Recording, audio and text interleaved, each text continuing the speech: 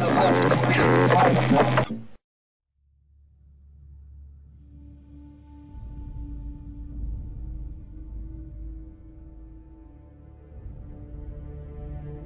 everybody and welcome to the Alien vs Predator Galaxy podcast, the original Alien and Predator podcast. This is Aaron Percival, aka Corporal Hicks, and joining me on this episode is regular hunting partner Adam Zeller, aka Rich Top. I got his name there. He's fucked up my intro so many times today that I was just going to cut him over.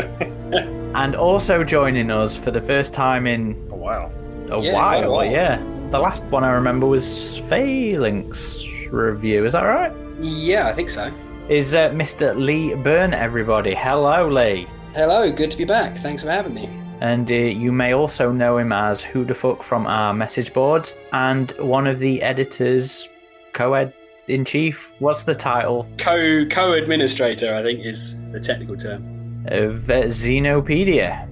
For this episode, Lee's here, so naturally we're talking a book for a start, because Lee always used to be my go-to for the books. Actually, go on then, before we get into it, since it's been a while since we've had you on the show, and Phalanx was the last episode we did, any favourites from the book since Phalanx?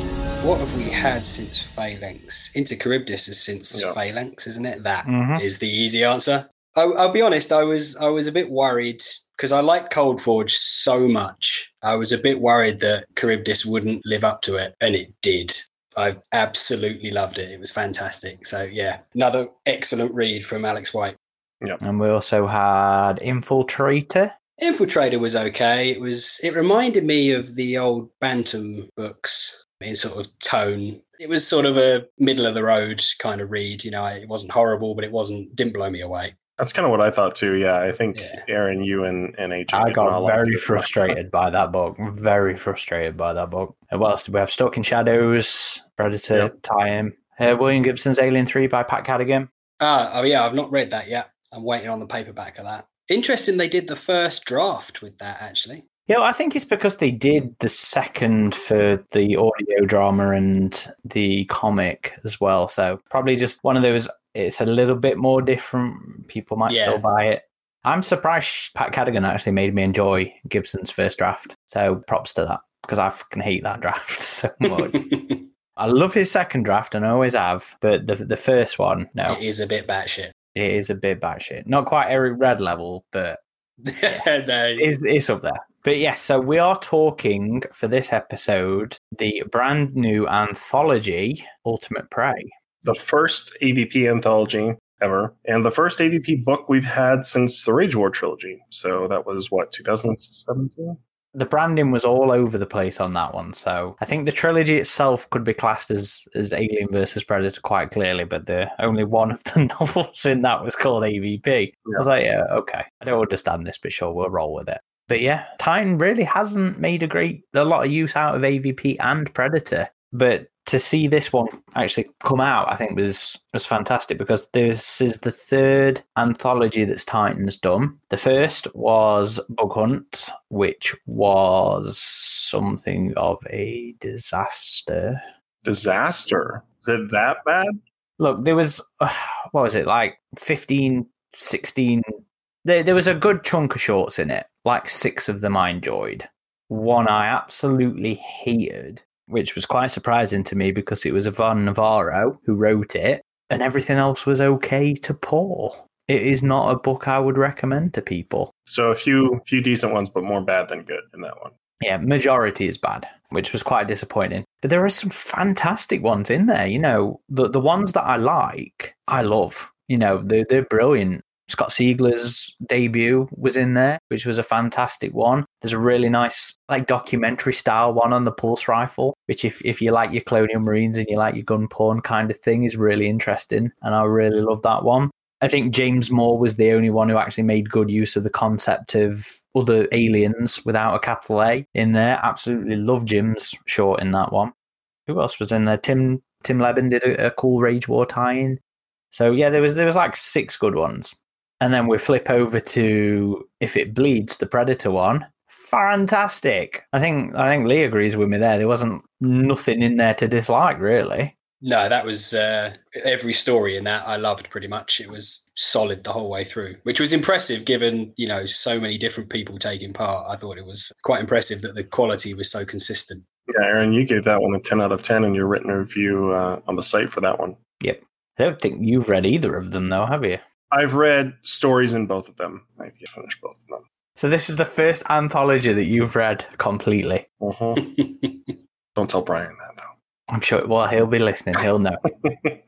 So before we get any further, disclaimer from Adam and I. If you've read this book, which I would encourage you to do prior to listening to this podcast, because spoilers. If you've read this book, you may notice in both the dedication and the acknowledgements Adam and I's name. And that is because we were asked things to do with world building and continuity with this book. We can't really talk about what we did, but it essentially boils down to we were asked, does this work? Or how do we make this work? And that is what our involvement boils down to. So yes, disclaimer, we did have some involvement with this and we were thanked for it in here. That isn't going to stop us savaging two particular shorts in this story, in this book. But disclaimer anyway, if you feel like you can't trust our review. But it was cool to be a part of the process, and we thank Brian for the dedication. Like, that's really awesome to see, honestly, for me. I know you've been in a ton of books before, Aaron, but this is my first time, so I'm kind of happy about that. But yeah, there's the disclaimer. So this is our first attempt at reviewing an anthology on here. I'm always kind of unsure of how to do it because it seems like it'd take far too long to sit down and go through every single bloody short in the book. So after some discussion, we've basically boiled down to we are going to pick and discuss 3 shorts that were our favourites within the book. We've essentially all picked one each. The intent was also to pick one that we didn't like, but there's only really 2 shorts within the book that I think all of us were like, nope, didn't like that. Yeah. Everything else was decent to really good. Varying degrees of good to solid. So we are only going to be talking about 5 shorts in here. I'm actually going to let Lee start as our guest since me and Adam have been taking up most of the airways so far. So, Lee, what was your pick?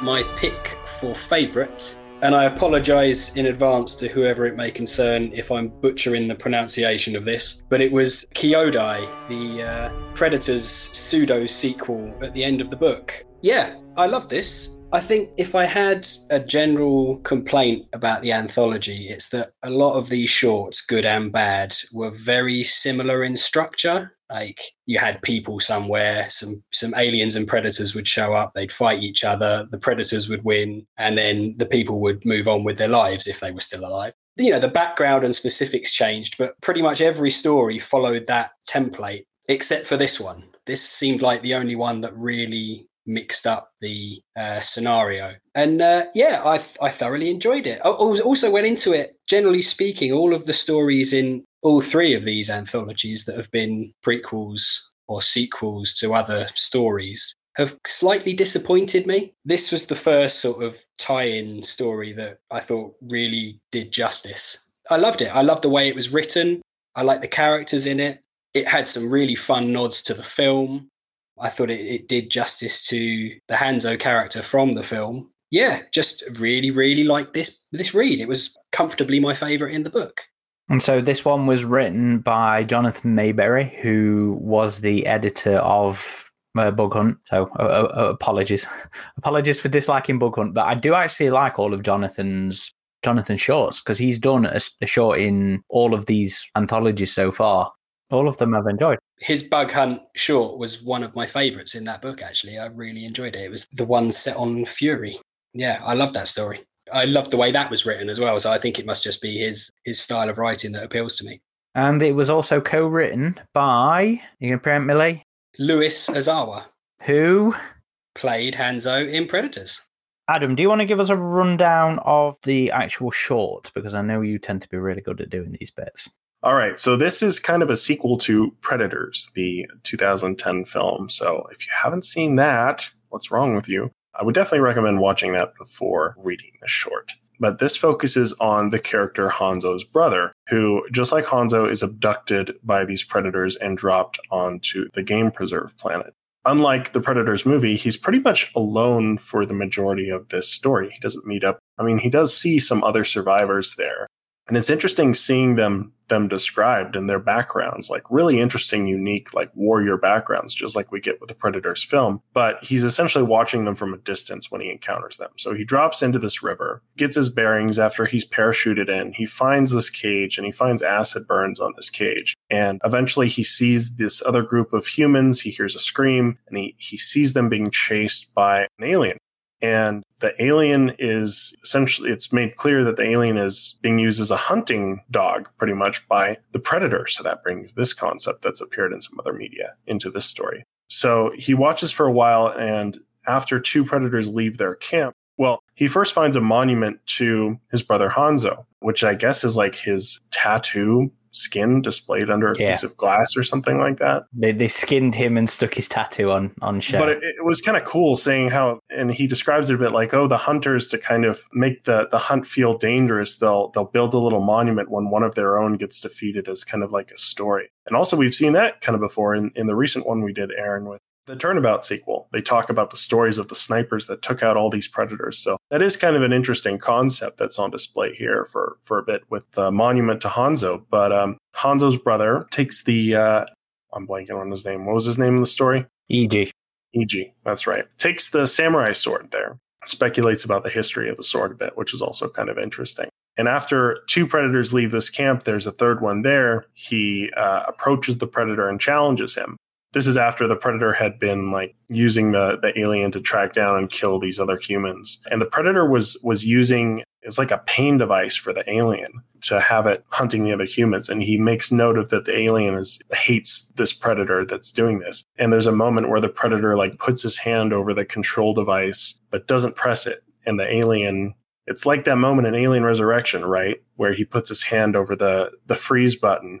And the alien sees the warning and reacts to it. And this story had a lot of that, honestly. It had like the whole, these aliens are smarter than we give them credit for kind of vibe. And I really dig that, honestly, with the alien. So he has this one-on-one showdown with the Predator, just like his brother did with the sword, because the Predator's about to blow him away with the plasma caster, but he points to his sword like, no, I want to go with the sword. And so the Predator disarms himself with his plasma weapon. They fight it out. And after he defeats the Predator, slices his head off, as is common in the Game Preserve planet, it seems, he releases the alien and pretty much tells it where the other Predators have gone. And the alien goes off to find those other Predators, and the story kind of ends there. And the alien doesn't just immediately kill him and attack him. Again, this goes to like, whoa, like the alien sees, this is the enemy of my enemy situation, but reversed with the alien.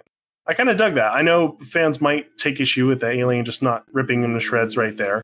I thought it was a good story. It has a problem that I've noticed in a number of anthology stories that I really like, and that is you want to see more. There's a lot of buildup in this, and it's handled really well. It's written really well. And then it just ends. And I'm like, this should have been the start of a novel. I just really wanted this to be its own book because it had such an interesting setup. And it's unfortunate that it's not, but I'm glad we got it in this anthology because it is one of my favorite stories as well. It's the one I was thinking about picking before you picked it, Lee, honestly, because I liked it so much. Yeah, I get the complaint, but I would say, if anything, that's a compliment to the story. You know, it left you wanting more, which, you know, you're obviously invested in it if you want more of it. And the alien thing at the end, I can see it being a thing that people hate, but I think the way it was written, it worked for me. And as you said, it showed the aliens in a more intelligent light, which was something that was quite often lacking, I think, in some of these stories. You know, they were often just cannon fodder, whereas this one showed it to be a little bit smarter than that. You know, it had a brain, it could work these things out. And I'm glad you brought up Resurrection, because I did notice the sort of intentional or not nod to the scene with Geddeman threatening to, he doesn't even have to do it. The aliens already learn what will happen. And it was the same situation playing out here, which was a nice little nod. So yeah, I was fine with the end, and it worked for me, but I can see it being a thing that people might take issue. So just to touch on that particular point there from Lee. So as much as I really enjoy the majority of the shorts within this book, my big complaint is that, yes, throughout the majority of the shorts, the alien is not favoured very well. And I understand that it's easier for writers to favor the Predators because they're a bit more humanized than us. But looking at it from a variety editorial kind of point of view, it's again, like you mentioned as well, Lee, a lot of these are structurally very similar, which is a reason I didn't pick Adam's favorite, which he's going to talk about in a bit, because that didn't stand out enough to me compared to what I've picked and what you've picked here. The reason Kodai stands out so well for me is, again, because of those reasons you highlighted. It is so structurally different from the other shorts within the book, but also its treatment of the alien. Now, I do kind of and awe it a little bit because of how intelligent it did portray the alien there, because yes, we've seen it respond to stimuli like that before, but I don't think we've ever seen it really have the choice of kill me, kill those guys. So I think that's just because it's different. I completely understand it, and I think it works. The aliens are sometimes portrayed as intelligent, and I much prefer it when they are. But I can completely understand people who might turn their noses up at that bit. But it's one of those ones where I'm not quite sure what I feel about the end of it, other than that, yes, I respect that the aliens are actually given some intelligence in here. Structurally speaking, though, it's a lot like Predators, which I like. And I know that film tends to get a lot of stick for unfounded accusations of being a remake. I will die on that fucking hill. So to then praise the short as being quite structurally similar to Predators anyway, in terms of the setup, it might be a little bit hypocritical of me, but I like that. And to be honest, I feel a lot of love from Louis in this. You know, there is a lot of callbacks to his character in the film and this new character in here. A lot of emphasis is put on how Hanzo was awesome, but how Iji wasn't quite on the same level as him, but different in a good way. You know, there is a lot of... You can feel Louis' attention to that film in this short. Lee, you mentioned on the forums one particular thing you liked about that. Yeah, it was Iji referring to Hanzo as the more emotional, more expressive brother. And of course, the joke in Predators is that Hanzo never speaks and never shows any emotion. So that got a good giggle out of me. I enjoyed that. Yeah, I really like that too. It's like you said, it was you could see Luis's influence in it because it was very respectful of the character he played, and actually I thought improved the character that he played in the film. Because he's so silent in the movie, you never really get to know much about him, but this, I thought, like, it humanized him, made me more of a fan of his character in the movie retroactively. Yeah, because it also expands on like some of Hanzo's knowledge. You know, it expands on Hanzo's style in combat. You know, you wouldn't know it from the film, but the fighting style that he uses is an actual Japanese style of sword fighting that you don't know about. But then, you know, this book sort of details that, and it details Hanzo's preferred moves and stuff like that, with Iji actually accurately predicting the outcome of that battle because of what he knows of Hanzo's style, which I really like. But then, you know, they also talk about Iji's difference and how that then helps him defeat the Predator at the end without meeting the same fate that Hanzo did. So I really loved the backstory in this. I really loved how it enhanced Predators, it enhanced Hanzo, it stood apart as its own thing. Like Adam says, you know, it does feel like the start of something. And there's a lot of shorts in here that feel like they could be launching pads for full-length novels, which is mildly frustrating in some ways, because it's like, I'd love to see more of this. But it's like Lee said as well, you know, it's a compliment because you are invested in what you got of it in here, which was nice. It's always difficult with the anthology format, and we just talked about this as well in our last podcast when we reviewed the Predator book Turnabout, which had a short story sequel in Brian's anthology, If It Bleeds. And yeah, that book had very slow pacing, but then the short story, I mean, they only have a limited amount of pages to work with, so the pacing's often much quicker. So especially when you have these sequel stories, and this one's more of a sequel to the movie, so I don't think it's impacted as much. But when you have sequel stories to the books, I think it's a bit more jarring, the pacing difference. But yeah, again, it is the frustrating thing because all the stories are short stories. And it's cool because you can try things that maybe a publisher wouldn't feel comfortable taking a whole book to try if they weren't sure about it. So you can go with more experimental ideas. But I do think you're right, Aaron, in that, yeah, there's too many stories in this that follow a kind of formula. Someone else on our boards mentioned that the aliens lose pretty much every one, except for maybe this one. Maybe you could say this one they don't.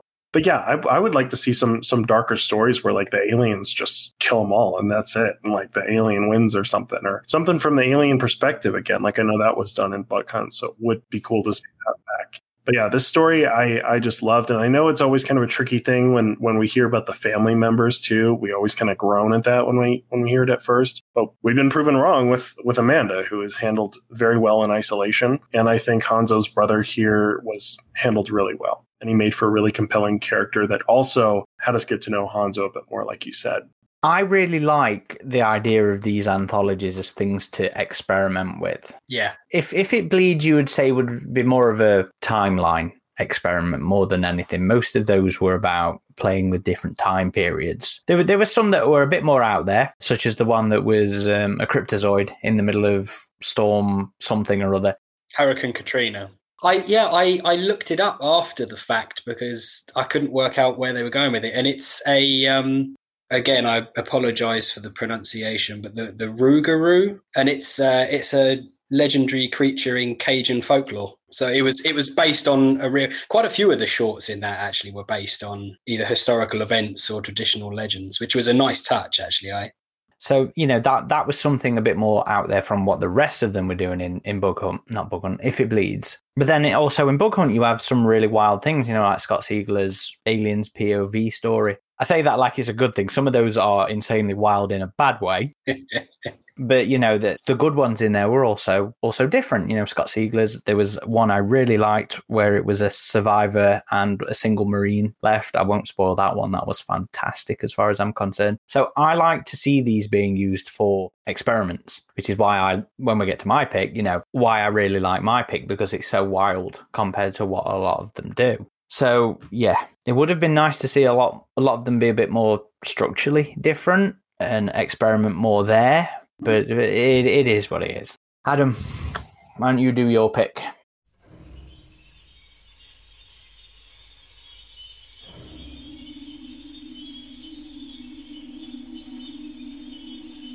So it was a bit difficult for me to pick mine because there were a few of them that I really, really liked in this book. I almost went for Homestead, which again is one of my favorites in the book. So this might be kind of tied with some of those.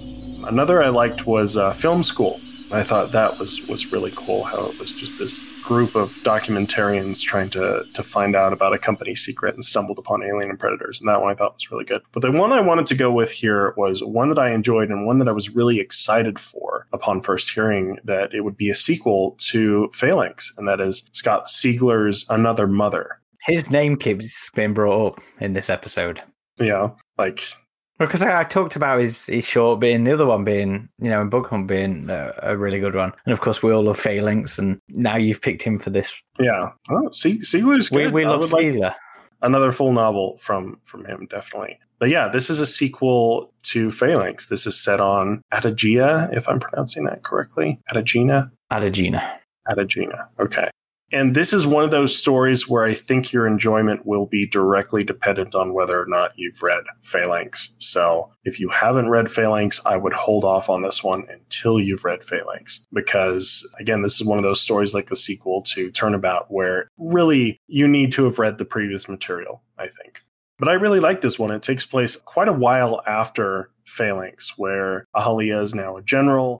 30 years, I think, after. Yeah, so she has a number of children now. I don't think it really brings up her husband too much, his character, which he was kind of a side character in Phalanx anyway. But it continues that really cool dynamic between her and Kreen. And Kreen has other crazy inventions now, like a land crawler pretty much that he's come up with since then. But they've essentially determined that there's a new alien hive. And so they're trying to locate and get rid of the hive as soon as they can before the outbreak gets out of control and almost wipes them all out as it almost did in the first book. But there also happens to be a female predator there who's supposed to be on an ecology mission because I guess she's the last of her line and the elders are overprotective and they don't want her to go on dangerous hunts yet. So, but she's frustrated. She wants to hunt more. She takes out a group of these runners that we saw in the first book, these runners being messengers between I guess I should say, if you haven't read Phalanx, this is like a medieval kind of human society. This is the descendants of a long crashed spaceship, and they pretty much have castles and steam-powered things. Like it's really cool seeing humans on another planet in a medieval kind of society. And this continues that. And the Predator actually makes observations of that. That's really interesting. Makes the connection, oh, these are more primitive, kind of like the ones we used to rule over back on Earth. So it was kind of cool to see that. But eventually, Kreen, they see enough evidence from what remains of this runner group that Kreen is like, this isn't from the aliens or the demons, as they call them. This is something new that's arrived on this planet. And they kind of have a rough idea of space travel because they came across this human wreck in the book Phalanx, which Kreen has studied and has a bit more of an understanding of than Ahalia and the others. But eventually, Kreen and Ahalia, there's a team up between them and the female Predator, or an uneasy alliance, whatever you want to call it, which I thought was like, there could have been a bit more resistance there, I think, given that they had stumbled upon their group of runners that had been taken out by this Predator. So I kind of wish I had seen more resistance to that. But again, there was very much this is another enemy of my enemy situation. They could see what the Predator could do, and it was very important that the Queen be taken out. So uneasy alliance, they eventually find themselves on the Predator ship, who's taking them to the Queen Hive. And this Predator is very like, oh, these primitives have trophies that I don't have. They would have higher standing in my clan. So the Predator's kind of jealous. The Predator wants a Queen trophy for herself. And so they go to the Queen's nest. And just like the first book, there's another battle in the Hive where they all work together to take out the Queen. And then the Predator goes on her way. So, yeah, I mean, I enjoyed this one. I do wish it had gone a bit further in terms of like where things are with the world at this point, like the other holds. I know they mentioned that they had the invaders that were alluded to at the end of the other book, but they don't really go into that too much. So this was another story where I was like, oh man, you could have just had a sequel novel. And I know Siegler actually hopped onto our boards recently and said, oh, I would have loved to, but I had to just take the chance at this. So what's here is good. It's a solid read, and I really enjoyed seeing this world again and these characters again. They feel just like they did in the first book. I don't know what you guys think about this one. Yeah, it was definitely one of the sort of my favorites from the book. I will say that I don't want to say disappointed, because that's an insult to Siegler. But I think that Phalanx was such a long book that spent such a long time building the world and establishing the characters, that this just felt a little lightweight in comparison because it was so short. It couldn't take the time to set everything up like the novel did. But it was fun seeing these characters meet yet another kind of alien. Like you said, there was some nice callbacks to Phalanx. The team up, I thought, was done fairly well. I get what you're saying about, this guy, this bitch just killed some of their friends. But I think it was more when they saw the Predator doing its thing and how much more advanced it was than them. They were like, an alien to us, you've got maybe a 10% chance of surviving, where this bitch is just wiping the floor with them. So they're like, we're going to stay behind her where it's safe. And I liked as well the idea of a Predator that isn't necessarily a hunter. One of the other stories, Planting and Harvest, played with the same kind of idea, like predators that, for whatever reason, aren't put forward as hunters by predator society. They're sort of held back in some way. And I thought that was a neat twist because, they can't all be hunters, right? They've got spaceships and they got to get the weapons and the spaceships from somewhere. So they can't all be out skinning people all the time. And that was the same point that Black made when he was talking about the Predator. I know that's a bad example of that, but it is a really interesting component of the Predator society. Someone's working on these interstellar traveling ships, so It is cool to see the Predator scientists, and in this case, the ecologist, which it seemed like she wasn't, super into being an ecologist and wanted to be more of a warrior. But I would like to see more of those Predator stories where, hunting is a very central core component of their culture, of course. But like you said, Lee, it's obviously not all they do. It can't. And perhaps for some, they can't do that. And I'm sure they want to contribute to their societies in other ways. And so it would be cool to see more of that. And it was nice to get a taste of that here. Yeah, absolutely. Well, you bringing it up as well, Blood and Harvest, which was Mira Grant's, Shauna Maguire, who was another returning author who wrote Alien Echo. Hers wasn't the only one that did that. Hers, was it Blood and Harvest? Planting and Harvest. Planting and Harvest. Hers had predators that were on like maintenance ships doing circuits of space, just fixing shit. And then there was another one, Scylla and Charybdis, that had an entirely different type of it was still a hunter, but rather than take skins and trophies and stuff like that, that predator took live trophies. It made its own little zoo, basically. That was its trophies. So to see differences in the predators, I thought was a particularly interesting highlight of some of these shorts. And like you guys have both said, I liked it in Another Mother. This idea of somebody who goes to survey the prey first. Is this planet worth our time and effort? I thought that was a really interesting way to develop and expand on the predator culture. I thought that was really cool. Agreed. And again, it's a female predator in this. Like, I think there's more female predators in this book than we've majority ever had before in any predator media. So that was an interesting switch up to see as well. There's even a moment where Crean takes note of the predator's armor and he's like, those boobies are nice and safe. And I couldn't help but think of you and how much you love the predator boobies there. As much as I do enjoy Hunting Ground sometimes, I'm so pissed off that made that the standard. The titty predators are now canon thanks to that fucking game. I hated seeing. That was something I disliked about a lot of the shorts in this was, it's kind of curvy. It's got tits. It's a female. I was like, for fuck's sake. As much as Crean's attitude and behavior towards that observation in this book was very Crean and very funny and very blatant and obvious, I was just like, oh, God. I wouldn't have picked this one for a favourite, I must be honest. I feel bad for saying it because I did really like Siegler's short in Bug Hunt. Like I said, I love Phalanx. It's one of my top 5. But this one, I couldn't pick as... It's good. It's solid, like much of, the majority of them are, but it stuck so structurally similar to an AVP story. It was a lot of the beats and a lot of the way the story played out was very typical. And that made it not stand out above the rest for me. And to be perfectly frank, I'm very surprised you picked it because I thought you would have gone Homestead, which I think would have been my third favourite, if I'm being honest. It was difficult because there are some in this book that I really did enjoy. And I really did like going back to this world in this one. But yeah, it's hard. I get what you're saying. Even like Blood and Honor, it's kind of the same thing. You have to team up with the Predator to take out the Queen in this one. So that formula does appear, and it is kind of here. And I would have liked to have seen, I guess, something even compared to Phalanx, right? They have to go to the hive and take out the Queen. So it's kind of a repeat of that whole dynamic as well. But again, there's only so many pages to work with. And so I get it. You have to make a compelling story in a short anthology format. And I still thought it was a very enjoyable read. And I love seeing these characters back. For me, it's going to be one of the strongest, and it's going to be one of the ones, because Phalanx was so loved, it's going to be one of the ones people are the most interested in, which maybe was part of the reason why I chose it here, because for me, it is up there with those other stories. But yeah, now that you mention it, I think if I had to pick my absolute favorite, it would probably be Homestead.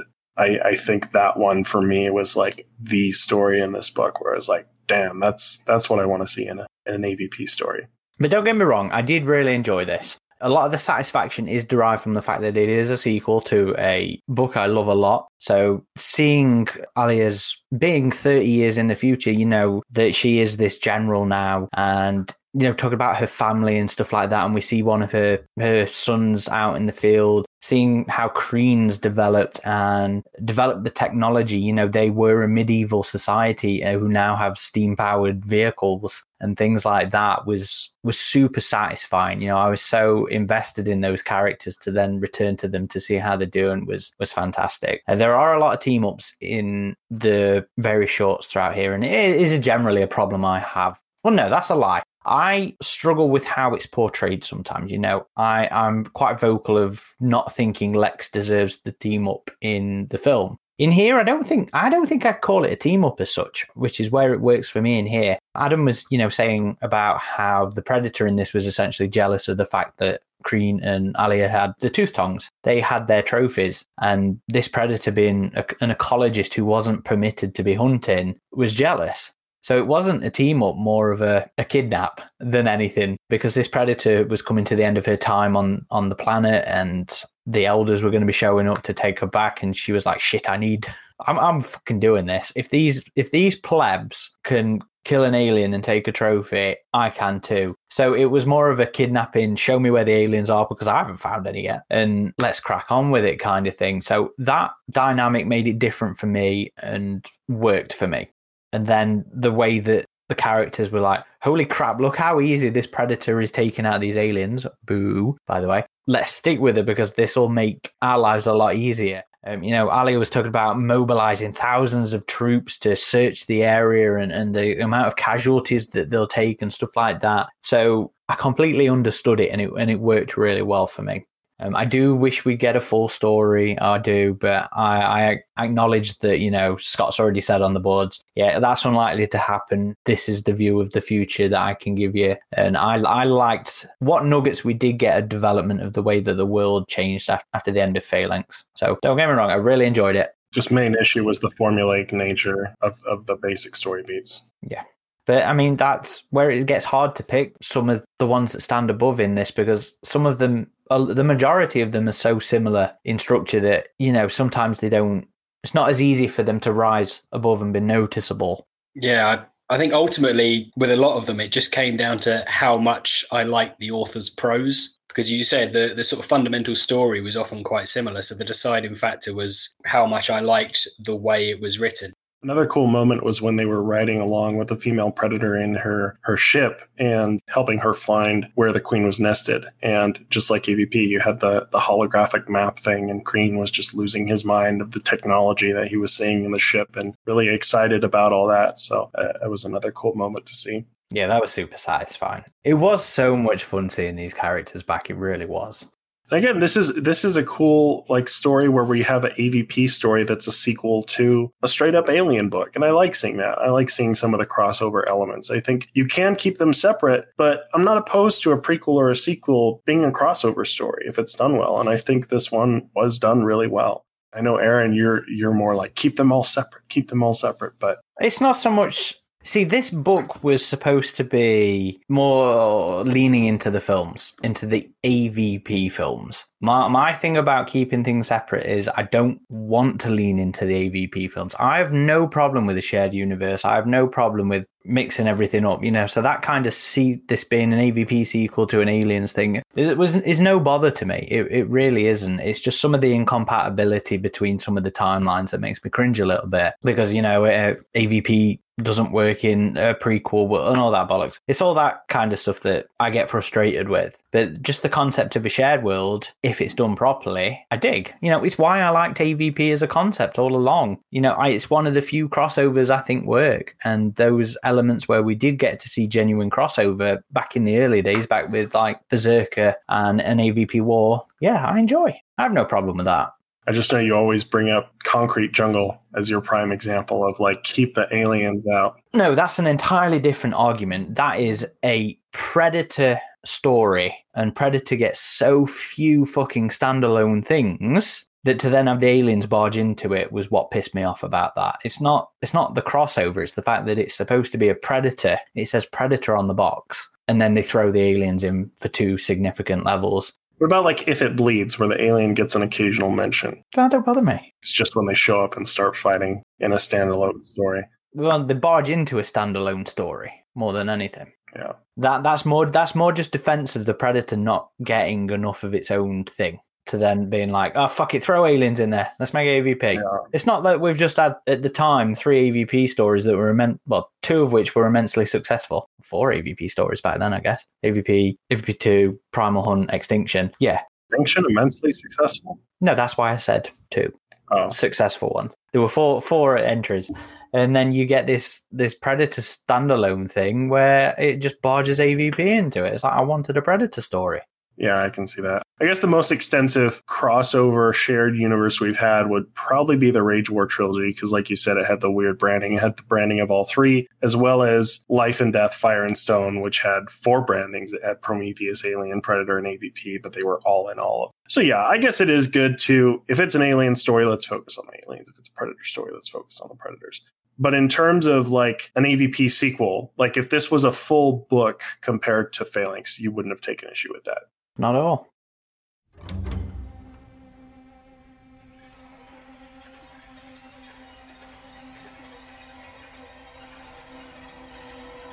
Should we talk about my pick?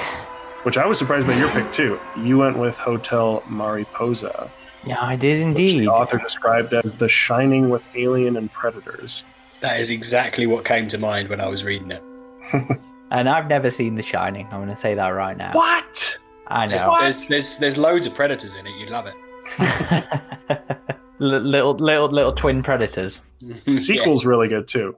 Doctor Sleep, yeah. Yeah. See, I don't tend to watch a lot of Stephen King related things, to be honest. I like Dreamcatcher. I really enjoyed Dreamcatcher. That's like the worst Stephen King movie. I did. You're the only person I know who's had anything good to say about that. I love that film. I always used to say that Morgan Freeman has never made a bad movie. And then I saw fucking Dreamcatcher. I've not seen it in... I enjoy it for how bad it is. 10 years, but I loved it. I used to love that film so much. Oh, I hated that film so badly when I saw it. And of course, the new It's. I've really enjoyed those. But in general, no, Stephen King stuff I don't tend to get interested in. But this whole premise here was brilliant as far as I'm concerned. So you know how I was just saying I hate things that lean into the AVP side of things, as in the AVP movie side of things. So because of that, there is a significant chunk of stories in here that are set on Earth. And that's very much a love it, hate it kind of thing. And I'd rather they be set in space. You know, the first, 3 or 4 stories in? Yeah, I think about the first 3 stories in here. No, 4 stories. I did see a gripe on our forum that was like, with so many of these encounters on Earth, like how are they all covered up?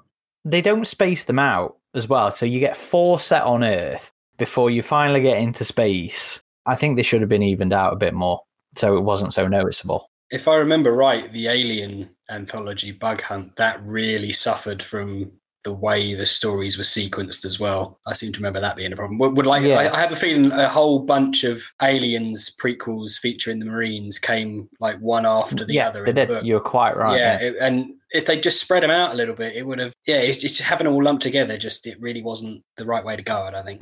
But yes, so that's something I'm always a little bit about, but I understood the intent of the book. But that I pick one that's set on a haunted hotel in the middle of nowhere, I think was very weird for me. I'm not going to lie.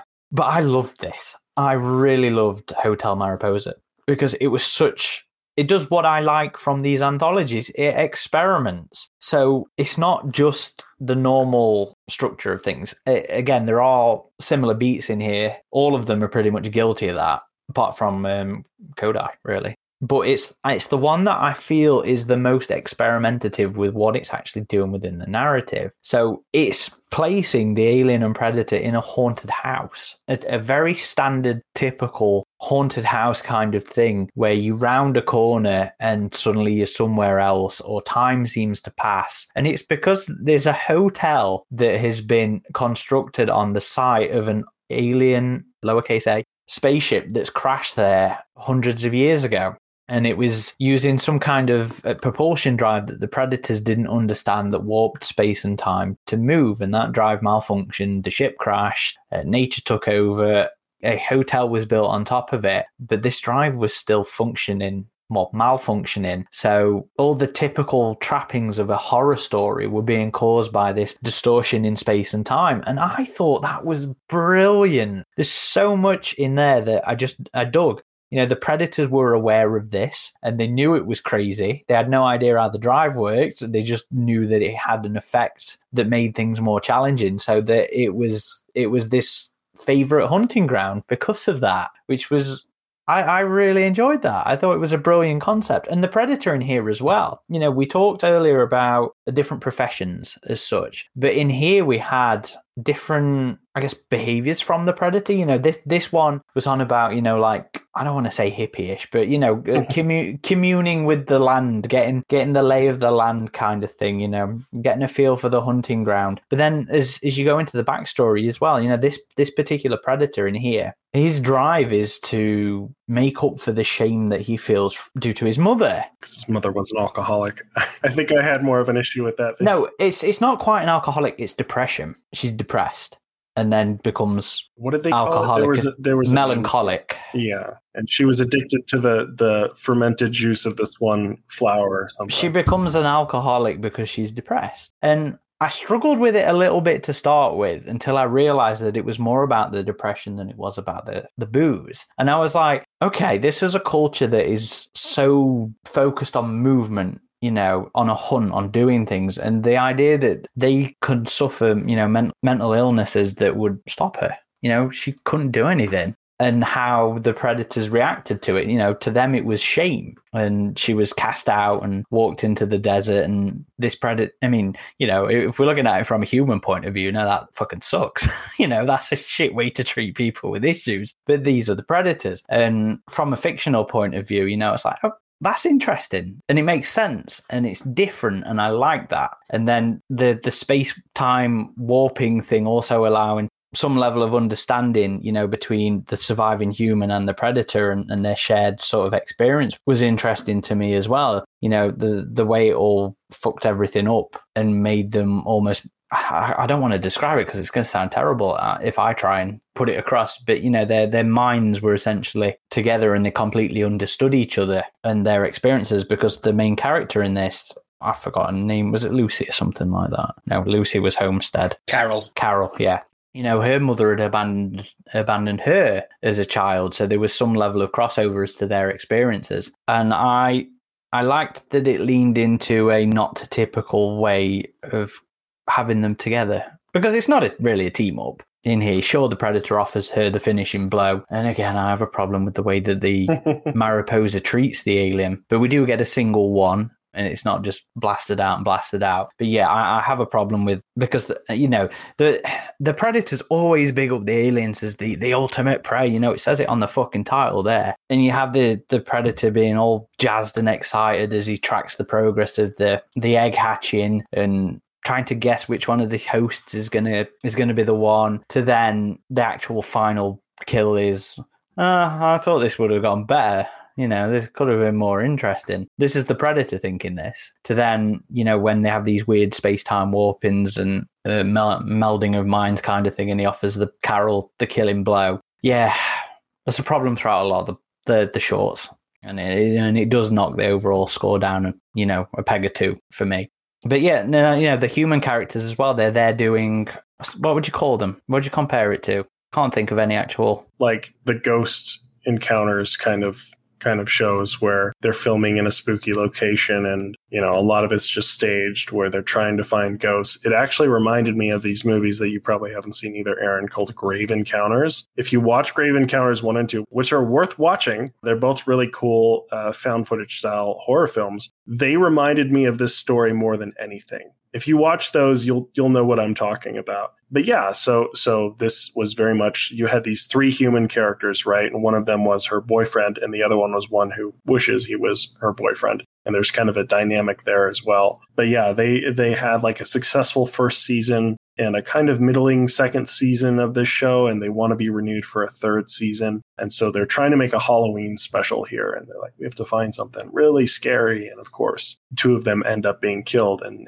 this is our final girl, our last survivor. One of the things I really liked about the story was the sort of previous hauntings, in inverted commas, that had supposedly happened at this hotel. It was just the key to this story is it was one of those stories where you're going through it, you're reading it, and it's setting up all these things that make no sense. And the whole way through, I was worrying that the reveal was going to be stupid. But then when the reveal came, it was like, holy shit, that works. Like, it just suddenly clicked into place. And that was what I loved so much about it. It sort of set me up for a fall that then never happened. Like Aaron says, just the whole setup of this weird gravity drive that's warping space and time, it fits perfectly with the alien universe. It's very unknown, isn't it? It's very, could be anything. You've also got the Predator saying they don't understand this shit. Like, that really sort of puts it on a whole other level, because these guys have been shown to be way more advanced than we are, and even they haven't got a fucking clue. Like, that really sort of puts it on a whole other level of, so what the shit is going on here? You know what I mean? It's yeah, no, this was, you asked me when we were setting this up for like my top 3 so we could pick which ones we were going to do. And this was another of my picks. I really enjoyed this one. you were saying about the setup as well. So they're talking about like the previous hauntings, and it all pays off as well in what actually happens in the actual present day. You know, like a woman who's swimming and then suddenly can't see the end of the pool, and she's swimming for hours and nearly drowns. Or you have like the random guests that everybody assumes is murders, and the dude who just gets lost in the corridors for like days and nearly starves to death just wandering around. Like, I loved all that stuff. It was great. And it all played into what happened to them as well. You know, like that whole thing with the hands. It was hands coming out of the toilet to get me kind of thing. I was like, I loved it. I really did. And the time warp factoring into, you know, getting around the gestation period as well. You know, I was like, this works so well for me. I dug it. It was written so well. And that one was written by, I should know his name because he's writing the next book, and that's going to be something that I was going to mention. David Barnett. So as of recording, his book Alien Colony Wars hasn't come out yet, but it will be out by the time this episode actually goes live. So I'm actually quite curious to see how Colony Wars turns out based on just how much I fucking love this short. Yeah, I hadn't twigged that he was doing that book. I'll look forward to that even more now because this was one where I liked his writing style. Mm-hmm. And that'll be a continuation of kind of the plot lines that Alex White set up in their first two books, Cold Forge and Into Charybdis. So it'd be cool to see that like world continued by a different author this time, even though, of course, I'd love to see Alex come back. Mm-hmm. Well, what did you think of Hotel then? Because I remember you being uncertain of this concept. I liked it. Yeah, at first, some of the things we had heard about this concept, I was like, I don't know about this one. And I think you were more on board for it than me. But I think in the end, it turned out pretty well, honestly. I do think there's some of the whole like mind meld kind of elements where it's like, oh, we both lost our mother. And I was like, but I don't know. I feel like it was handled in a way that it was fine. And it did present some interesting ideas as well. This is not something we typically see between this sort of like empathetic emotional connection between a human and a predator. And, you know, it was interesting. You know, I might have my reservations about it, but it was still interesting. I can't deny it was. And the setting was really cool. The location was really cool. Again, it really reminded me of those movies that you should check out, Aaron. Well, you know me, I have a soft spot for the found footage genre, so. You would love these movies then. Yeah. Grave Encounter, both of them are good. And they really remind me of the story more than anything. So I think the setting was great. Again, like when we start getting into like the Event Horizon drives and stuff, I know I'm like, oh, this is getting a little too out there for the Alien universe. But you know, we saw that in Apocalypse, the Destroying Angels. But it feels alien in that unknowable, otherworldly kind of way. But those are fan nitpicks, right? Like when I look at this, is it a solid read? Is it an engaging story? Yeah, I think it's pretty good. I thought the whole boyfriend angle dynamic, you're cheating on me thing, like was kind of like didn't really go anywhere. Like, I don't know. But it's given just desserts, isn't it? Yeah. So this one was your favorite though, out of all of them. Yeah. So my top three, well, I struggled to pick a third actually. Hotel, Mariposa, and Kodai were definitely my top two. I struggled to pick a top three because I found them all, again, structurally very similar to the point where some were a little bit harder for me to pick out, but so many of them were just really solid, really good shorts. So I'm guessing this one wouldn't have been in your top three then? No, but I wouldn't say I disliked it. I would say it was decent, and there were things about it I enjoyed. Just wasn't enthusiastic about it as you were, yeah. Well, you know me, I like the ones that try and be different. And yeah, this one was. And I'll give it credit for that. The setting was really interesting. And even though I thought that connection thing was a bit silly at first, it was presented in a way that it did end up being interesting for me. And I didn't have as big of a problem with it as I thought I would.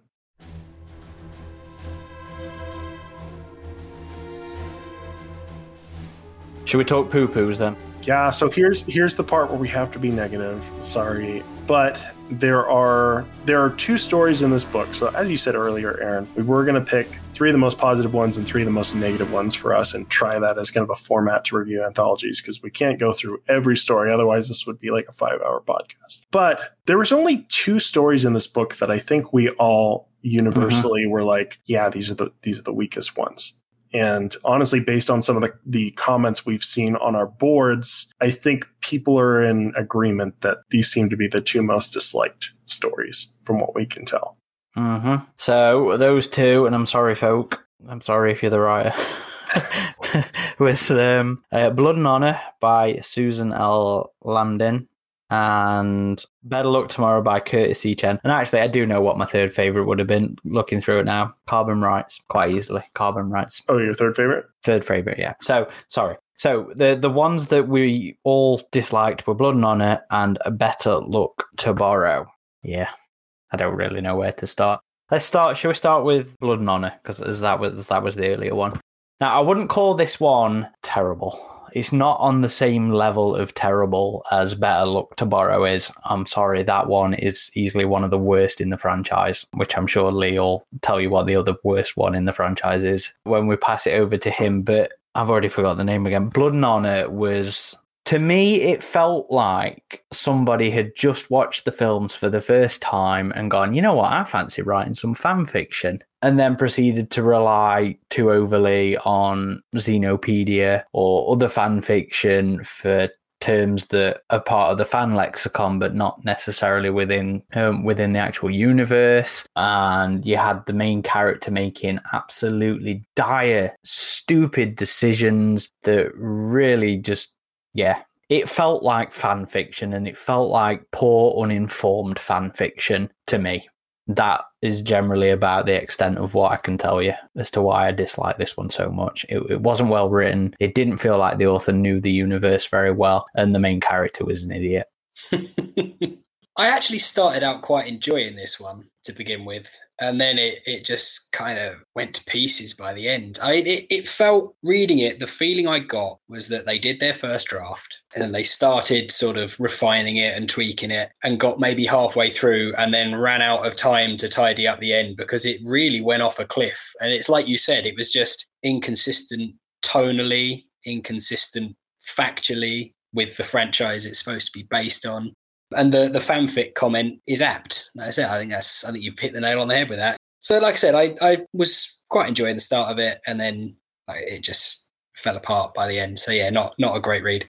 Go on, Adam, tell them what happened. So, well, let me give my brief opinions on it first. Yeah, this was one of the wilder ones, and I do feel like some of the initial things we heard about this one were so crazy that I kind of regret some of the things we advised Aaron, because I'm like, it might have been more fun if it was just that insane. But I don't know. So I feel the setup is pretty interesting, right? We have this ship that's scouting out this world for potential colonization. You have a meeting between this Colonial Marine commander, his lieutenant, who we also find out is his lover, as well as a Weyland-Yutani representative, who's pretty much barking orders at this Colonial Marine commander, which I thought was weird. I mean, you never saw that with Burke. Like, this is obviously a point in the timeline that's way far in the future. And if we're going by Fireteam Elite, which the writer wouldn't have known about. But if we're going by Fireteam Elite, like, the Colonial Marines have had a big corruption reform at this point. So I wouldn't have seen like Weyland-Yutani rep just barking orders at the commander. But regardless, they're not sure about the location of this queen and the hive and the extent of it. So they're being sent out. And again, if this is not only the aliens, but the predators are common knowledge because they talk about a science scout team that was lost, then yeah, like, for them to just be like, oh, go in there and kill them all so we can set up a colony, it's just a bit blunt, I think, in terms of like how they would handle with this kind of a situation. So the meeting ends where the Marine commander essentially tells them, no, we're not gonna scout this out until we know more. And then there's a bit of a love scene between him and his lieutenant, and they're having an affair. So he's married, his wife is back on some world, I guess. But it's also like her father is this majority shareholder or something, or partial owner in the ship. I don't know. There's a weird kind of dynamic with that. But he drugs her, his lieutenant, and because of this affair, I guess somehow his wife knew about it, and there was a moment. She knows about this. The main character. Here's the thing about, the wife knowing about it, yeah, and being told basically, get rid of her. Do something about it. It's worse than that. It's like, kill her, daddy will be very happy. Like, that's literally the line. And so some of the dialogue in this is just, but I did like elements about the setting, especially once. So the story actually begins with her remembering what's happening here as flashbacks. And she's dropping in a pod, like ODST style, down into this like desert planet. which she has like a suit that recycles sweat, kind of like Dune style. And eventually she gets to a forest. And it is kind of interesting hearing the environments of this planet described, going from like these desert dunes to now we're in a forest. And there's also these like wrecked ships that was a battle between colonial marines and predators. So there's some interesting locations here. And once this character gets to the forest, they eventually remember that they were betrayed by their lover after the wife said, "Oh, just kill her." But he didn't just kill her. He drugged her, put her in an escape pod, and sent her to the planet, which, I mean, wouldn't you want to just blow her out of an airlock if you were going to kill her at that point? I don't know. But maybe he couldn't bring himself to do that or something. But it did seem, yeah, so she also heard the call. So he didn't have this call with his wife when his lover was in the room, hearing her say, "Why don't you just kill her?" And she's like, "Oh, I thought you loved me." And then he just hands her a drink, which is poisoned. And she drinks it. And it's at this point, I'm like, are you serious?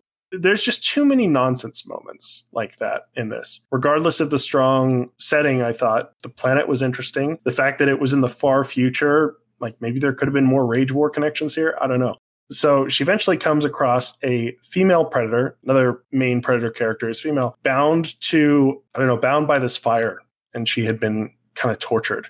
And there's also like another predator that's hunting them. And it's kind of alluded to that this predator is the one that bound her and some of her other companions, that this predator might be hunting female predators, I guess. But anyway, she essentially makes the same deal that Royce made with Crucified, right? I'll cut you out of your binds and you get me off this planet, pretty much. So other team up here, they go back to this female predator ship and use some, I guess they treat their wounds, and the predator gives Kai Kentaris, an antidote for the poison because the poison was slowly degrading their health. And then this is another nonsense moment. They're like, "Oh, we need honor, so we're going to go out and fight two queens." So we have like an ancient queen. This was kind of interesting too. They talk about the queen as almost fossilized, like older. And it reminded me of that queen from AVP 2010 that was just a really old queen that was really ragged looking. And there's a younger queen too. So there's like, she's like, "Let's just get out of here." And the female predator's like, "No, we have to." Well, she doesn't really talk. She communicates with her in terms of mimicry. But again, I thought Kai was very like chatty with the predator for not really understanding them. Like there was a lot of convenient, like, "Oh, you're trying to tell me exactly this thing," kind of thing. But they go out and the two of them are taking on these two queens. But the queens end up fighting each other. So you see like the competition between the older queen that kills the newer queen. And that was another moment. I guess we've kind of seen that. We've seen fighting hives before, right? Genocide. I mean, that was a bit, they weren't exactly the same species of alien in that one. But well, the red and the black thing was more visual ease. The book does it better where it's like they're the same. So the other predator that was hunting them, I think he just gets taken out quickly by the queens. So it's a bit anticlimactic in that one. And then Kai finds herself in this river that's about to go over a waterfall, and you have all these warrior drones. Also, they're killing a lot of Praetorians in this one too, both of them. And so the ship raises up and she lands on top of the ship, and the queen tries to, but falls off, and then they just fly away. And she's like, "Oh, drop me off at the space station, will ya?" And it's like, yeah, I don't know. I didn't like this one either. It's fan fiction. It feels like fan fiction. Sucks to say that. Like, again, I feel like you're going to find more good than bad in this anthology. Well, yeah, the majority is great. It's how many shorts? Was it 16? I'm sure it says it on there. 15. 15 shorts, 2 bad ones. So 13 solid books. Majority is great. I had a problem with the nicknames in this. That was another thing that contributed towards the fan fiction. She decides to just feeling. name her female predator Blood Venom because it's badass. And I'm like, and what? Then there's Old Rhino or something like that. To be fair, I always struggle with predator names anyway. And a lot of the hero ones and the later ones, I kind of roll my eyes at. Because I can't be dealing with all these Klingon-esque kind of names. I think even the Predator in the one I loved in Hotel. It is funny to hear the audiobook narrators try and do those. Yeah. and the different pronunciations of the ouija kind of stuff. So like the main ones in the stories I like, the Klingon-esque for me, and I don't like it. Yeah, I always struggle with the ouija Predator. people trying to do them. Give me the simple names. Give me Deshande and Titende and stuff like that. Don't give me Hindu and all these guttural exclamation mark names. Anyway, sorry, rant over. Anybody else got anything left to say on that one? I think you've pretty much nailed it.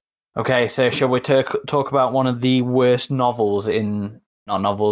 the worst entries in Alien or Predator lore literature? Do we have to? Oh my god.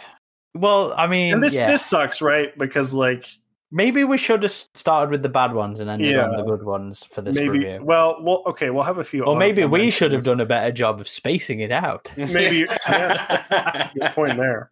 I don't know. Maybe we could do a few honorable mentions after this one. Yeah, maybe we'll finish with the ones we didn't talk about. But yeah, so it sucks to be like, hey, this was bad. But I mean, we're fans. Not every story is going to resonate with us. And some are just going to be really sloppily handled. And unfortunately, this was. It felt like another young adult story, but bad. Like Mira Grant or Seanan McGuire did an amazing job at a young adult story in the Alien universe, which was still a young adult story. So there were a few moments where we were kind of rolling our eyes a little bit, but overall, just a fantastic read. But this is like all the tropes of a young adult story, I would say. So there are all these teenagers and they're on this science fair field trip on a luxury yacht. It's on a colony world. And I guess they're going to this Weyland-Yutani research lab on this cliffside, and they're taking the yacht there, and they're doing the science fair on the yacht. Very interesting setup, I think, in terms of just the setting. And our main character is this young girl who lost both of her parents in a power loader accident, but a very bright student, but not too bright that she's not going to do an underhanded deal with a Weyland-Yutani executive who happens to be on the ship who's like scouting out for company talent or something like that, but is also just a drug addict sniffing pink cocaine before he does these deals. So they go to a secret room of this like part of the boat. I guess her parents came across alien eggs and contain them, but she doesn't know what they are, but he does. And that was another thing. Like for a company executive, he's kind of spilling company secrets left and right in this story. But he's like, oh, I'll give you the money later. Just trust me or whatever after he like is all drugged up. And the main character, what was her name in this one? Did we all forget? Yeah. Okay, whatever. Lee knows. He just said Lily. Yeah. To be fair, I have the notes next to me. Yeah, she's Lily. Yeah, and also she has a prosthetic arm, which was cool. Yeah, and that was a cool feature. And she's kind of bullied by her fellow students about it, which I'm like, assholes, okay, but whatever. But she uses it to her advantage in this story. But yeah, so she's doing this deal to try and sell these alien eggs to this company executive to get money to get off the planet. And there's also their science teacher there who's kind of guiding this little field trip. And then the executive does something really stupid. They literally have a tugging war over the eggs. Then the container breaks and the face huggers get out and he locks her in the room. But there's like a hatch on the floor that she manages to escape from. And there's these rodent creatures. They call them happybaras, I guess, like capybaras. They called them happy because they had a permanent grin on their face. Right. So the face huggers go for those. Well, for people who aren't aware, what the fuck's a capybara? It's a big ass rat, I guess. I don't know. Like a cross between a beaver and a rat or something. But like cat dog size, kind of. Yeah. Yeah, they're pretty big, I think. You know, sort of medium dog size, I think. Yeah. So help me out here, Aaron, because it's just terrible. So she's getting away in the secret compartment, right? I think she drops a bulkhead, doesn't she? Yeah, she drops a bulkhead to separate her from the... Yeah, and then the facehuggers escape, and then they start attacking people. A load of the happybaras get infected. Turns out Weyland-Yutani's been stealing stuff off a crashed Predator ship. Another Predator ship shows up, bombs their base. But you're doing the really quick version.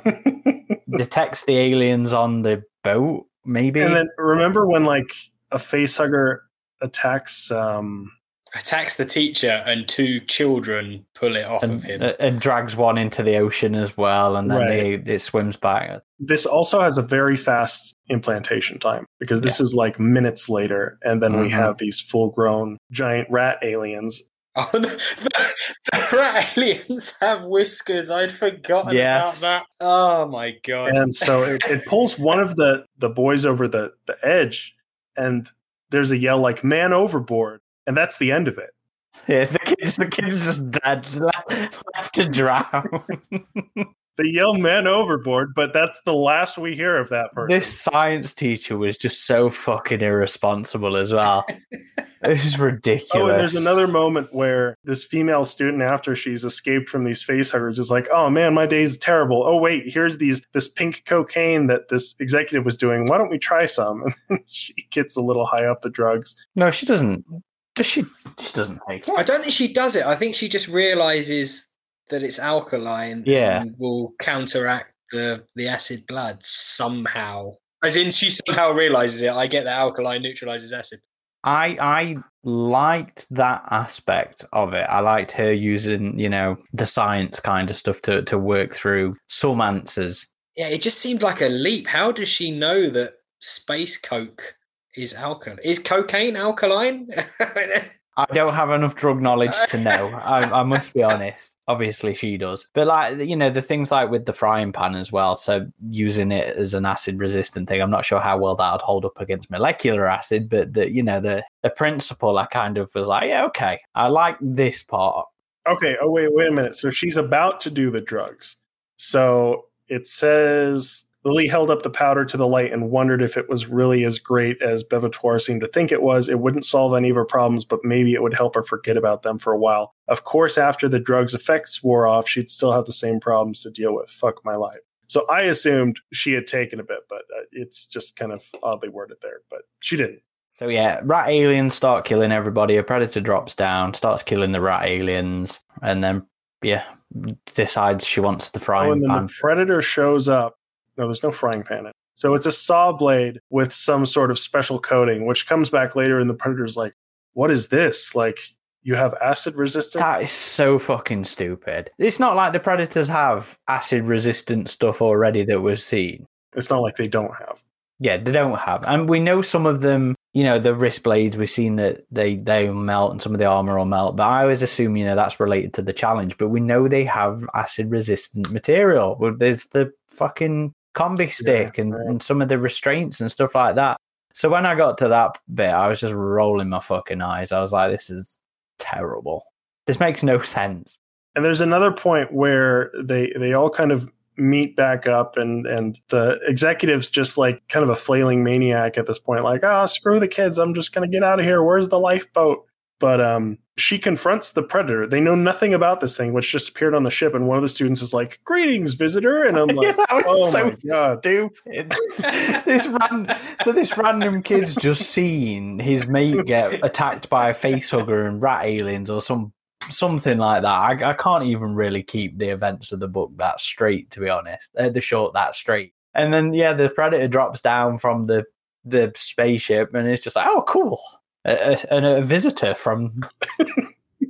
Teacher, why aren't you more excited about this alien? Literally, that's what they say, yeah. The teacher's like, hey, we need to get out of here. He's like, no, we have real science here. And then later, the main character confronts the predator and like pretty much does an outburst, like, you want to go? Let's go. Like, and it's just like, yeah. So they eventually all get off the boat somehow, and evil executive guy gets he gets face hugged, and I guess the predator was after him all along. And then the science teacher who was with them is like, well, you didn't really know what you were doing. You were young, so I'm sure we'll get you a scholarship or something in the end. So, yeah, it was... I have one sentence to sum up this book. This short. You never go full Kenner. I mean, you could go Kenner, but never go full giant rat alien. It just applies to the whole feel of this particular short story. It is so comically bad. Thing is, it wasn't even... Like, you could do a completely insane story and do it well. This was just bad. Like, it's like it didn't even know how bad it was. Yeah, like the author was just completely unaware of the fact that it was bad. Yeah, exactly. Oblivious. And it felt so, like, the young adult tone of it as well felt so out of place with the rest of the stories in this book. Yeah, especially when you then have the likes of Homestead, which is just pure fantastic horror.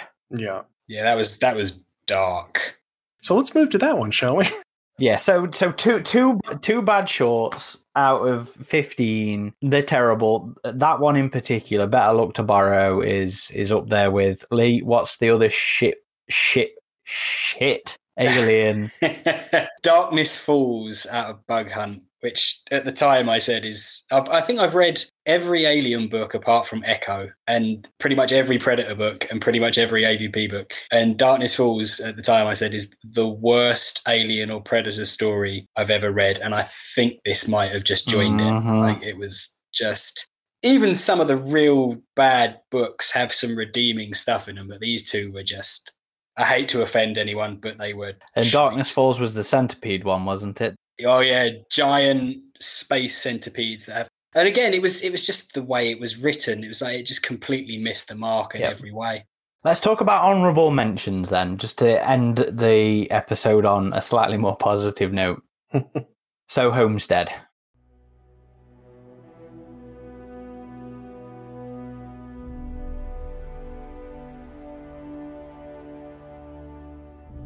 We won't fully go through the stories of all these. We'll just give some basics and things we liked about them. Homestead was an Old West setting. There were a couple of similarities with AVPR, which I particularly loved initially, and I know you weren't so hot on, Aaron. Yeah, but it was so well written. It was very well written, and I will say it's cool to see a new type of use of the DNA reflex. There are livestock aliens in this that are... That's horse alien, yeah. Really cool, yeah, horse aliens. And it's not a focus at all, which was so good about it. It was just a brief mention. They're never really described. It's just kind of hinted at that they're... Yeah, this was one of my favourites as well, actually. It was thoroughbred horror. Like, it was very... It's what AVPR kind of wanted to be, isn't it, really? It was AVPR, except that it was good. This was the most horror story of the whole book, I think, like darkest. Yeah, easily. And even the tie into AVPR, you know, it's an egg barfing thing and a belly burster thing, and I hate that, but it is done so well in this. You know, this horror nightmare thing of the pred alien looming over the human, and the dark ending as well. You know, when she finally pops, I was like, I hate these concepts, but this is so goddamn well written that it was just tension all around. It was brilliant. Brilliant. Delilah something. Delilah S. Dawson. Well, they don't specify it was a pred alien. Well, it had to be a pred alien. Oh, it could have been a young queen. The book says it's a shadowy figure, but we'll know what it is in. Yeah, it's a molten queen, just like Colin said. Shut your fucking face. So for me, my other honourable mention would be Carbon Rights, as I said earlier. That was Jess Landry, I believe. Another one that's a little bit of a twist on the alien, on the Earth setting. You know, you think it's this white picket fence kind of 1950s American town that ends up being like one of many scenarios being ran by the USM. You know, so a resurrection reference there. You don't get many of those, normally for good reason. But it was so unimpactful in the story, other than it being, you know, in the future. Really enjoyed that one. Very well written. I like the idea of the scenarios thing. It kind of gave me... I forgot the name of the film. The really good horror-y film that sort of took the piss out of all the tropes. Oh, Cabin in the Woods, yeah. Cabin in the Woods, yeah. And it kind of gave me Cabin in the Wood vibes. Really, really enjoyed that one. I thought it was really good. Yeah, that was a good Honestly, movie. It kind of reminded me of the movie Resident Evil Retribution, the fifth Anderson movie. I know it's terrible. I never got anywhere near that far through. It is terrible, but the whole movie takes place in this underwater base that has these giant recreations of different cities where they like stage outbreaks as tests and stuff. So this kind of reminded me of that. Bad movie though. But yeah, this story was a fun read. Had some nice nods to previous stories, with mention that a lot of the test scenarios were based on recorded previous encounters with the aliens, and it threw in a few references to, you know, there was a reference to Berserker in there and Prometheus, and so that was a nice little touch. Do you have any last ones, Lee? Yes, did get mentioned earlier, but Planting and Harvest by Shauna Maguire, credited as Mira Grant. Again, it was another one that sort of structurally was very much in keeping with a lot of the others, but just the way it was written, I really enjoyed. I especially loved it's set on this space station where they have horticulturalists researching foodstuffs that are sort of more suitable to spacefaring applications. So foods, cereals that will last longer in storage aboard spaceships, and crops that are more suited to colony worlds where maybe the atmosphere is different. And it's some wonderfully sort of darkly comic moments where they talk about all this staff are on this sort of out of the way station because of all of the people they've unintentionally killed while doing this research. Like, they've made food that has poisoned a whole load of colonial marines, and they haven't gone to prison for it. They've just sort of been pushed out of the way so they can do their research quietly. So there was some great sort of black comedy in it. And yeah, I love the way it was written. I love the idea that the human never sort of really meets the predators in the story, except for one very small glimpse at the end where they kind of look at each other and they have respect for the help that she's given them during the course of the story. And yeah, it was perhaps structurally unremarkable, but I really liked Shannon's prose. So I dug it. I liked it. Was very world buildy, I thought. The idea of this station that was out there doing research to help feed everybody in space. I thought that was brilliant. Yeah. I really enjoyed a lot of the world building that went off. Just like you were saying, it was very dark humor as well without being alien resurrection kind of thing. I found it really satisfying reading it. You guys know I like the fuck the world kind of elements of the franchise, and I like the dark and the unfair, and I just love the way, just the tone that Shannon used in that short was just, yeah. Although I do think that was a little bit different, in terms of tone. Not tone, in terms of the way the story played out, that was interesting. There wasn't really a team much as such, but again, it was another one where the aliens are kind of all pissed upon. Yeah, they were a little bit, but I think maybe that was early enough in the book that hadn't got to me yet. But yeah, I think the great thing about anthologies is that you do not have to sit and fucking read them from A to B. You go, I fancy reading that short about that plant space station. You just go and pick it up and you read the bit. So they do exist in isolation as well as being a part of this whole package. Yeah, and it's a lot easier to go back to a story that's only 50 pages longer than it is to go back to a novel that's 500. You can pick it up and spend an hour reading it, and then you've done with it, and you can move on with something else. It's a good, short, sharp bite. Would we recommend this book? Yeah. Again, even with the couple we weren't super happy about, I think it's more good than bad here, honestly. Definitely.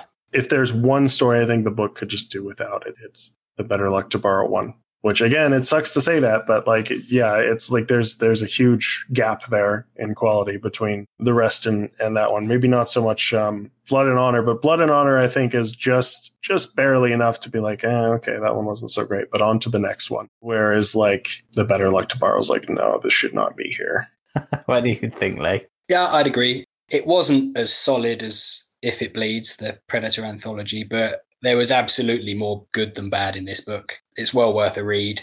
I said the biggest problems are just that a lot of the stories are structurally quite samey. But other than that, most of them are really solid reads. I would recommend this as well. I still don't know where I'd settle on a full score of it. Somewhere between a 7 and an 8. I'd probably go 8. The two shorts that I disliked really don't drag it down for me. It's 13 out of 15 shorts that I really enjoy. I think it's more just the aliens being poorly treated and a lot of them being structurally similar. But again, when you just fancy reading a random one, you don't even notice that. But yeah, if they ever do another one, I'd hope to see a bit more variety in story and the aliens given some love. I do. Yeah, it would be cool to see some stories where the aliens are just straight up the victors. And again, something more because we have a lot of human perspective, we have a lot of predator perspective in this. We've never really gotten a lot of good alien perspective. I mean, we've only had a little bit. Are you nervous about that? Yeah, Scott Sieglin did it well. I wouldn't want to see it done too much. And I wouldn't want to see it overdone. I just want to see them be victorious or be competent. I think there's probably only 2 shorts in this where the alien did well, and that was Kodai and the Area 51 story. The alien at least made it throughout the course of that book, that short. So just a bit more competence and victory, I think, towards the aliens. If they ever did a future one, it'd be nice. And I do think it was a really fun idea to have the editors of both the single Alien and the single Predator one team up to do an AVP one. It was quite fitting. That was really cool. They both did a good job on this one. I know I tend to give Bug Hunt a lot of shit I do. And I think it's well deserved. But I think both of them did a great job in this. And I do like Maybury's writing. And I have enjoyed all his shorts. Yeah. And I've enjoyed all Brian's as well. Oh, yeah, Brian had one himself in here, First Hunt. And I thought that was really solid. That was another really good one. That had concepts that I thought would work well as their own thing. You know, this idea of this captured human ship, you know, being used as a hunting ground, I thought was really cool. And I thought that would be a good basis for its own story. Yeah, definitely. And yeah, Abuse Interrupted. Yvonne Navarro. She's doing the next AVP book as well. With her husband, yeah.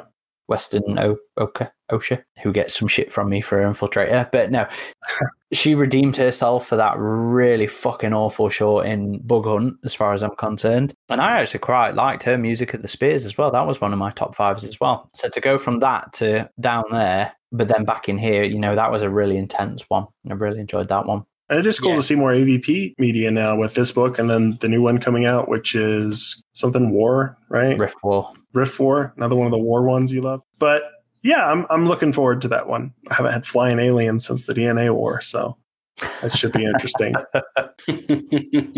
But we have another anthology coming from Brian, actually. He's doing a sequel to his Predator anthology, If It Bleeds. This one's called Eyes of the Demon. Yes. So another quote. All the anthologies are quotes, which I think you had that on your Xenopedia, Lee, so I brushed up a bit before this. That's ultimate, right? Yeah, in AVP during the flashback scene. Okay. It's a bit more tenuous than the others, but it is said in dialogue by someone, so we can. I don't remember the AVPs as well as Mr. Ridgetop over here. I expect he could recite them to me. I did post again to say we were doing this, not with enough time, so we haven't really got as many responses here. But I asked people to just say what their favourites were on some of the socials. So let's just have a quick goosey gander. So Andrew Roebuck on Twitter, he hasn't finished it yet. He's on the first hunt currently, that's Brian's, but he's enjoyed them all so far. His favourite so far being Hotel Mariposa. It managed to walk the line of allowing you to experience the outer but not overly humanise them, and he actually had a bit of tears at the end of it. Christian Matzke, one of the hosts of the Perfect Organism podcast. Homestead by Delilah S. Dawson is a real standout for him. Great characters, great descriptive language, and the creatures remain alien and unknowable. Not sure this one counts. This is Titan editor Steve Saffel saying he loved Isla Mansa by Stephen L. Spears and Night Doctors by Maurice Brodus. Well, I hope everybody's enjoyed this attempt at an anthology review episode. You'll have to let us know if it worked, just picking one particular thing to talk about, give more focus on. It's hard to really break these ones down. I know you're working on your written review, Aaron. Are you going to go through all of them in that one? I'm basically doing the same thing. I'm just picking my favourites to talk briefly about them and the ones that I disliked, which, well, if I haven't finished my review by now, you will know after having listened to this as to what I preferred and overall complaints or compliments about the book. Let us know what you guys and girls think in the comments section of the YouTube or the website or the Facebook, whatever socials you're listening on. Let us know your favourites. Let us know your least favourites. Any thoughts that you folk out there have, please do let us know. If you are listening to this on a platform that allows you to rate and review us, iTunes or I think Spotify now has ratings, please do. It helps algorithms to help us be viewed by other fans who might not have already come across us. And share with your own friends that you know are fans that are interested in this one. It's all quite helpful to getting us out there and very much appreciated. Adam, do you want to do the socials and the website? Sure. If you'd like to visit our website where we have all sorts of great stuff like interviews, editorial pieces, news, as well as message boards where you can discuss things with other fans, that's just avpgalaxy.net. We are also on all the major social channels, Facebook, Twitter, Instagram, YouTube. If you search AVP Galaxy or Alien vs. Predator Galaxy, you're sure to find us. And Lee, do you want to plug a certain pedia? Yeah, careful how you say that. Xenopedia is avp.fandom.com because the wikis have all changed their addresses now, but I'm pretty sure the old one will still get you through. Drop by, join in, and it'd be good to see you. Well, thank you everybody for listening or watching. This has been Corporal Hicks. Ridgetop. And who the fuck? And are you looking at me or the clock?